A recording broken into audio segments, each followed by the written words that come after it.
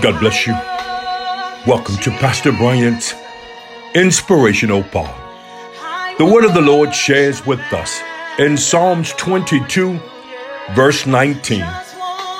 But be not thou far from me, O Lord. O my strength, haste thee to help me. The psalmist David had been crying out to God. He had been going through.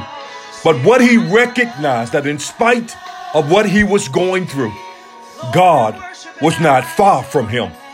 I've come to share with you and to encourage you on today that regardless and in spite of what you're going through, God is not far from you. God is your strength and a very present help in the time of trouble. But I like the fact that David was a real dude. I like real people. Folks that don't put on this air as if they got it going on all the time. You know those folks, the moment you see them, how you doing? Oh, I'm blessed and highly favored. You can't make me doubt them. I know too much about them. You know, they know all the church cliches. But I like real folks who don't mind admitting that there are times in which they are going through, and based on the severity of what they're dealing with, they feel as if God had abandoned them. Read the beginning of Psalms 22, verse 1.